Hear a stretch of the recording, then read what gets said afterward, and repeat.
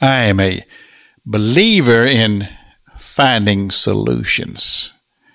If you were tuned in yesterday to the broadcast and you heard me talking about my heart of compassion for young people and my desire to see a spiritual move of God among them that would have an impact in generations to come.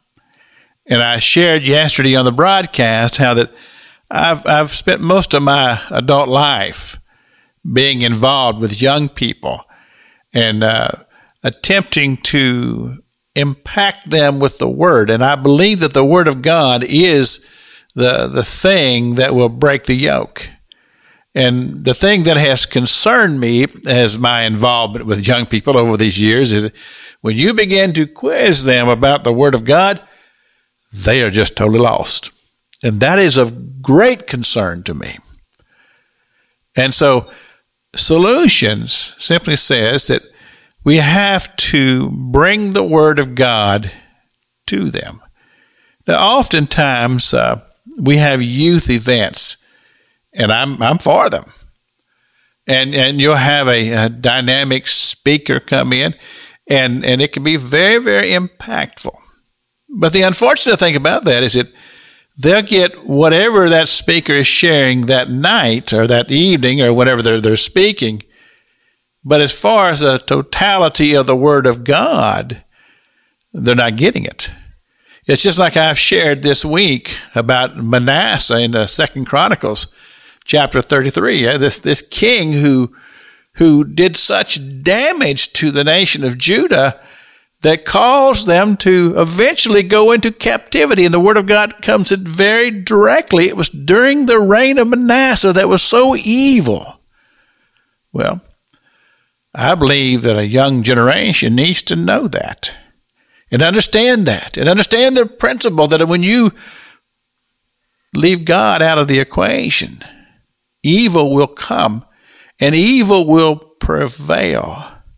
And God will turn his back on a generation. We see all of this has to do with having young people engaged in the Word. So my solution is, I believe that the Lord has given this to me, is small groups being led by people who have a passion to just teach the Word of God. And it doesn't have to be 100 people, 200 people, 4, 5, one person who had the right materials that I have been believing God that he'd give me the ability to prepare to put it in people's hands. And they would just simply take these materials that would just be the Word of God, expound it. And they would take 2 or 3 or 4 or 5 young people and meet with them on a regular basis and just teach them the Word of God and impact them with how powerful the Word of God is, because the Bible tells us that the Word of God is quick and powerful.